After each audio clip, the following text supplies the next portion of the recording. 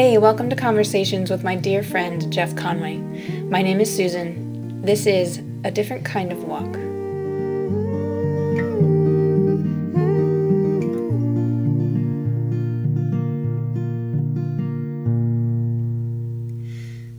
My friend and co-host, retired longtime pastor Jeff Conway, is suffering from a neuromuscular disorder that is slowly taking away control of his muscles.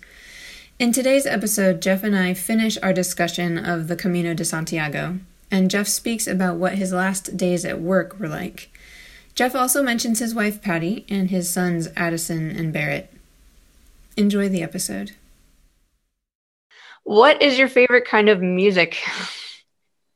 Oh my gosh. Well, I've got Celtic on right now. Okay.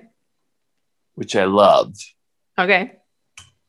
You know, when I'm dead and ashes and put in the alabaster urn on Nauset Beach on Cape Cod, and Barrett is chucking me into the ocean, the bagpipes will be on the dune because Addison and Patti hate bagpipes and Barrett and I love bagpipes.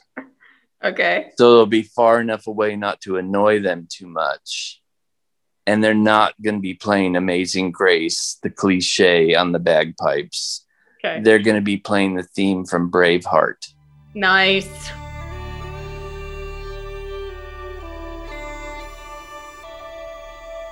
So, yeah, I mean, favorite music really is James Taylor and all that kind of stuff from the 70s that was, you know, mellow folk, whatever. That I would say is my favorite music. Perfect. But Celtic always moves my soul to a different place. Perfect. I can work with all that. Right. Sounds great. All right. So let's get back to the Camino hike. What was the most important thing that you had to learn from the Camino? At the beginning, kind of telling everybody I was fine, even though they saw I was walking differently. And by the end, some people I'd made good friends with would just pick up my backpack and put it on for me. On my back, but they'd put it on for me instead of me having to lug it up and all that kind of stuff. And it just felt so natural by the end to receive instead of just give. So that was a huge part of the journey for me. So in this September Camino with the guys pushing me, I mean, I recognize what a nightmare it's going to be for me physically. And I don't talk about that a whole lot with them. Yeah. Because driving around in the car is a nightmare for me. So being in a tricycle thing with a sling going over rocks and bumps and ruts and stuff for 10 days, 8 days, I guess, will be a nightmare. But I want them to receive that joy of giving and receiving also. Yeah. Is my hope for that. So it's not so much the place, other than I knew it would smell like God because of all the prayers, which it did. But just like working with kids was a calling, going to Gordon Conwell was a calling. We all have callings, but I mean, this is, it was like my dream in college. The dream where you saw heaven. Everything connects to that and the other dreams around that God speaks to me in that way, that I get a smile in my heart when I know that it's God speaking to me. Yeah. Yeah. Oh, that's so great. I wish you nothing but safe travel and good weather, and I can't wait to hear about it when you get back. It'll be so cool. So if you don't mind switching gears, I was working with you during your last days at Paley Presbyterian Church. Would you mind talking about what those days were like? Was it hard to make that transition? Telling the church that we needed to look for new leadership was not that hard for me. It was just so real and so apparent to me, even though it wasn't fully to everybody at that point, but because I went downhill so quickly at that point, things moved really fast as I wanted them to, in a healthy way for the church, so they didn't have to go through a tough transition. But the last 2 months before December, so somewhere in October all the way until my last day, I was mad. And you probably didn't know that. No, it definitely didn't come through, at least. I was mad.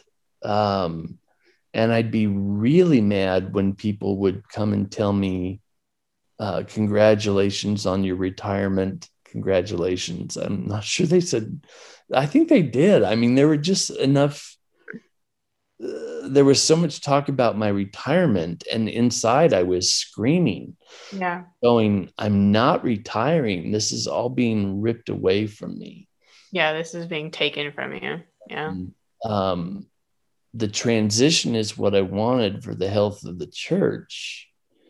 But for me, there were just these, I was mad. So I didn't, even though I'd released my body to God, I'd spoken to the church openly about what was happening. I'd spoken to the church about we need to start working on transition. I'd, been open about all these kind of things that, which are good and healthy. And I'm glad I was able to do.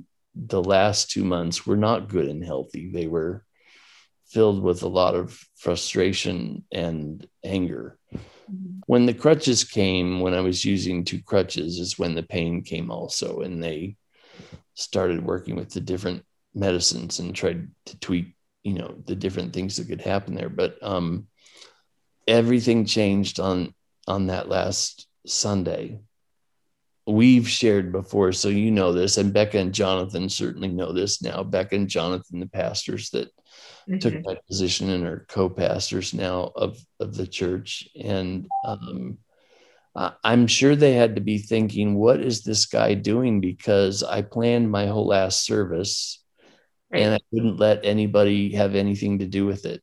Right. Yeah. And Jonathan and Becca were not invited to participate in the service at all. Right, which was weird because you guys always shared stuff. Always. It was so important to me that, we even preached sermons together, the 3 of us, that we did that 3 or 4 times, that it would be the 3 of us preaching one sermon together in kind of dialogue type style. And that's just my personality and who I was. And so I'm sure they were thrown off by, how come we're not involved in this at all? But it all led up to what was in my head that I didn't know would be so healing for me. Having David Drain and Melanie Hammond Clark there. From your old churches, right? From my first church. They were the ones who were my mentors and taught me about ministry and have been in relationship with me for 35 years. And so I stood up there on the steps because, I didn't preach from a pulpit. I preached from the chancel and the steps, and stood up there in the middle and invited David and Melanie to come up and shared with the congregation, this is my past. These are the ones who nurtured me and have always supported me and listened to me and rebuked me and encouraged me and did everything we're supposed to do as we're in life in Christ together. And then I invited Patti and Lumi to come forward because I'd used Lumi, my little Hollywood puffball dog, in the children's message, which was inappropriate because I don't know if you remember, it was that bag that you hide something in the bag. It could be anything, but it couldn't be alive. But, they couldn't fire me. It was my last day. So Lumi was in the bag.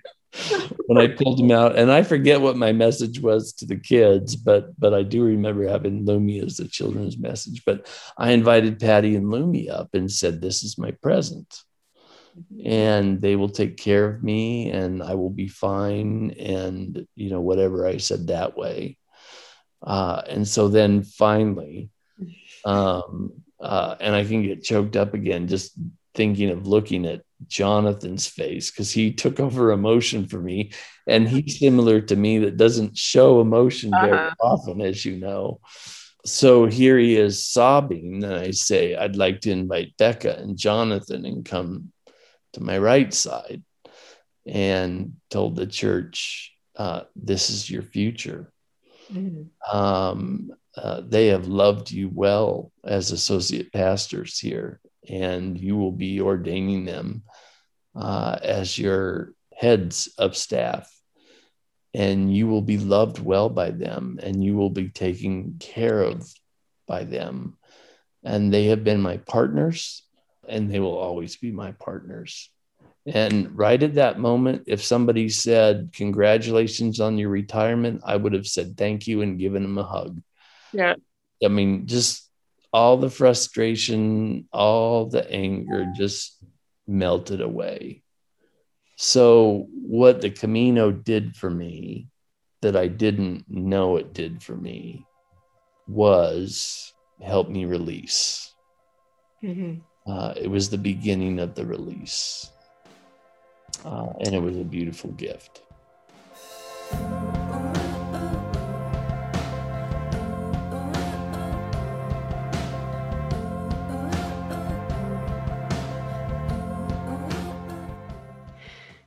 After this conversation with Jeff ended, I spent some time thinking about my own interactions with God and God's calling in my life. There have been many times when I've had to make a decision about which direction to take. And unlike Jeff, I didn't necessarily feel the smile in my heart, meaning that I had landed on the right answer. But God has often given me assurance through my dreams, and it happens most often like this. When I'm dreaming, I'm comfortable in a particular place with all the people around me. After the dream, I think back and I don't actually know any of those people, and I've never been to that place, so it seems really strange. Then, around 4 years later, in the real world, I end up in that place with those people. And I have this weird sense of deja vu that reminds me of the dream. It usually feels like God is giving me a big hug, saying, "See, you're in the right place. I had you all along."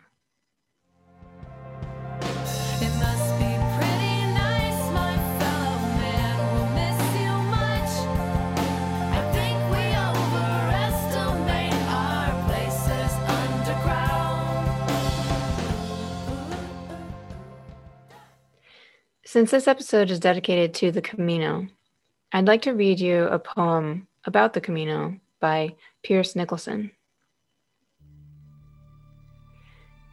When we started, we did not know exactly why we were doing it. We had lives which were, more or less, satisfactory. We had friends known much of our lives. We had children, changed from chrysalis to butterflies.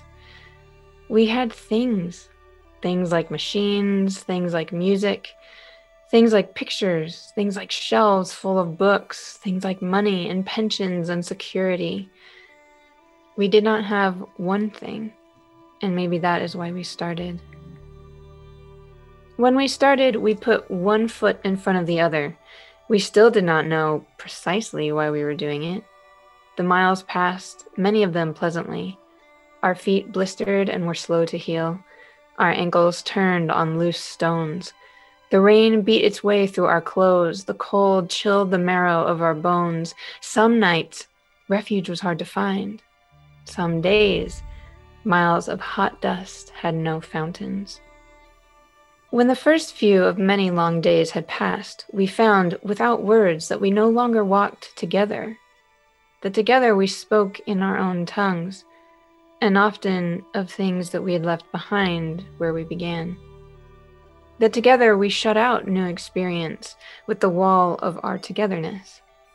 that alone we spoke in other tongues and of our common experience, that alone we were open with interest and curiosity. Often we met with gladness at the end of each day. To know our paths went on together was enough.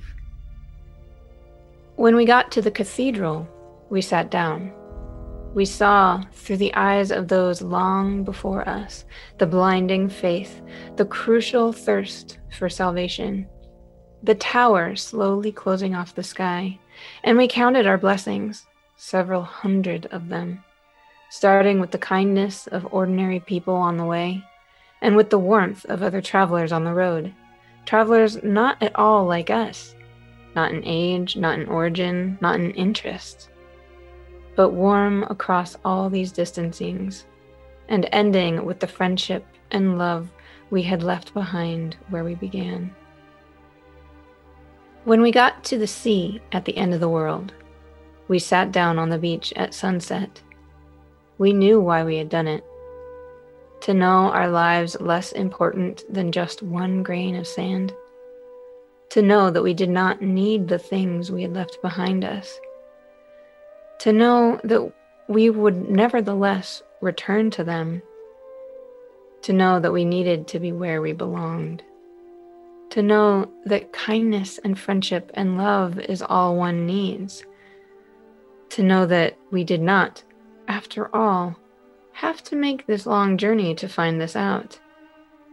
To know that, for us, it certainly helped.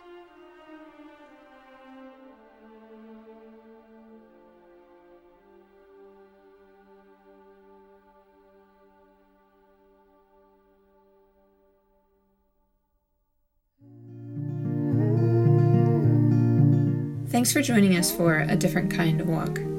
Come back next time when Jeff and I discuss the topic of forgiveness with special guest Debs Irwin. Until then, live well.